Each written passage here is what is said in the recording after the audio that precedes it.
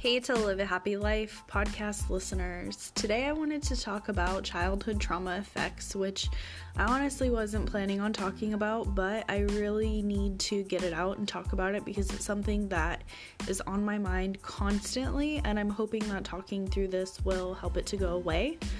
A lot of childhood trauma effects, and mostly I'm referring to sexual molestation, but we'll talk about that mostly on the next episode.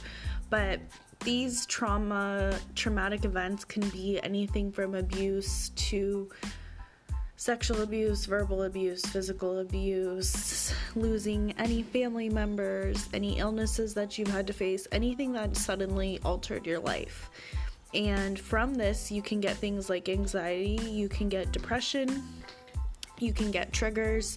It affects your friendships, your relationships, it affects your relationships with your kids, and the only way to truly get out of this is forgiveness. And I'm kind of going to talk about all of that, but I really want to start with forgiveness because I think without forgiveness, you can't get through it.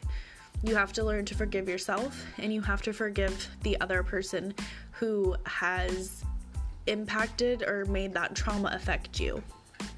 If you don't do that, you're never going to get through the things like anxiety and depression, which are actually known to be unhealed trauma. So if you have anxiety or you have depression, it is probably because you have some form of unhealed trauma in your life.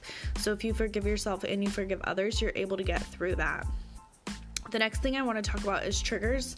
You can be triggered by people in your environment, and you can be triggered by shows. And I honestly stopped watching murder shows because they gave me anxiety. And I have enough crazy thoughts as it is. I don't need to be being triggered by shows. Or when the R. Kelly show came out, I watched one episode of that and then I was like, okay, no, I can't watch this because it talks about sexual abuse, and I was being triggered.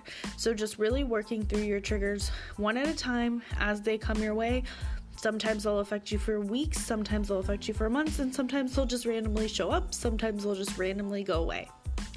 Next is them affecting your friendships. So you may notice that you only have a close circle knit of friends because of all the friendships that you have locked yourself out of because of trauma. So either you don't feel like people can relate to you, or you would just rather stay to yourself because of this. But I promise you, if you start to share more about your trauma, you'll be connected with people who have experienced the same things that you have, and that goes with relationships as well.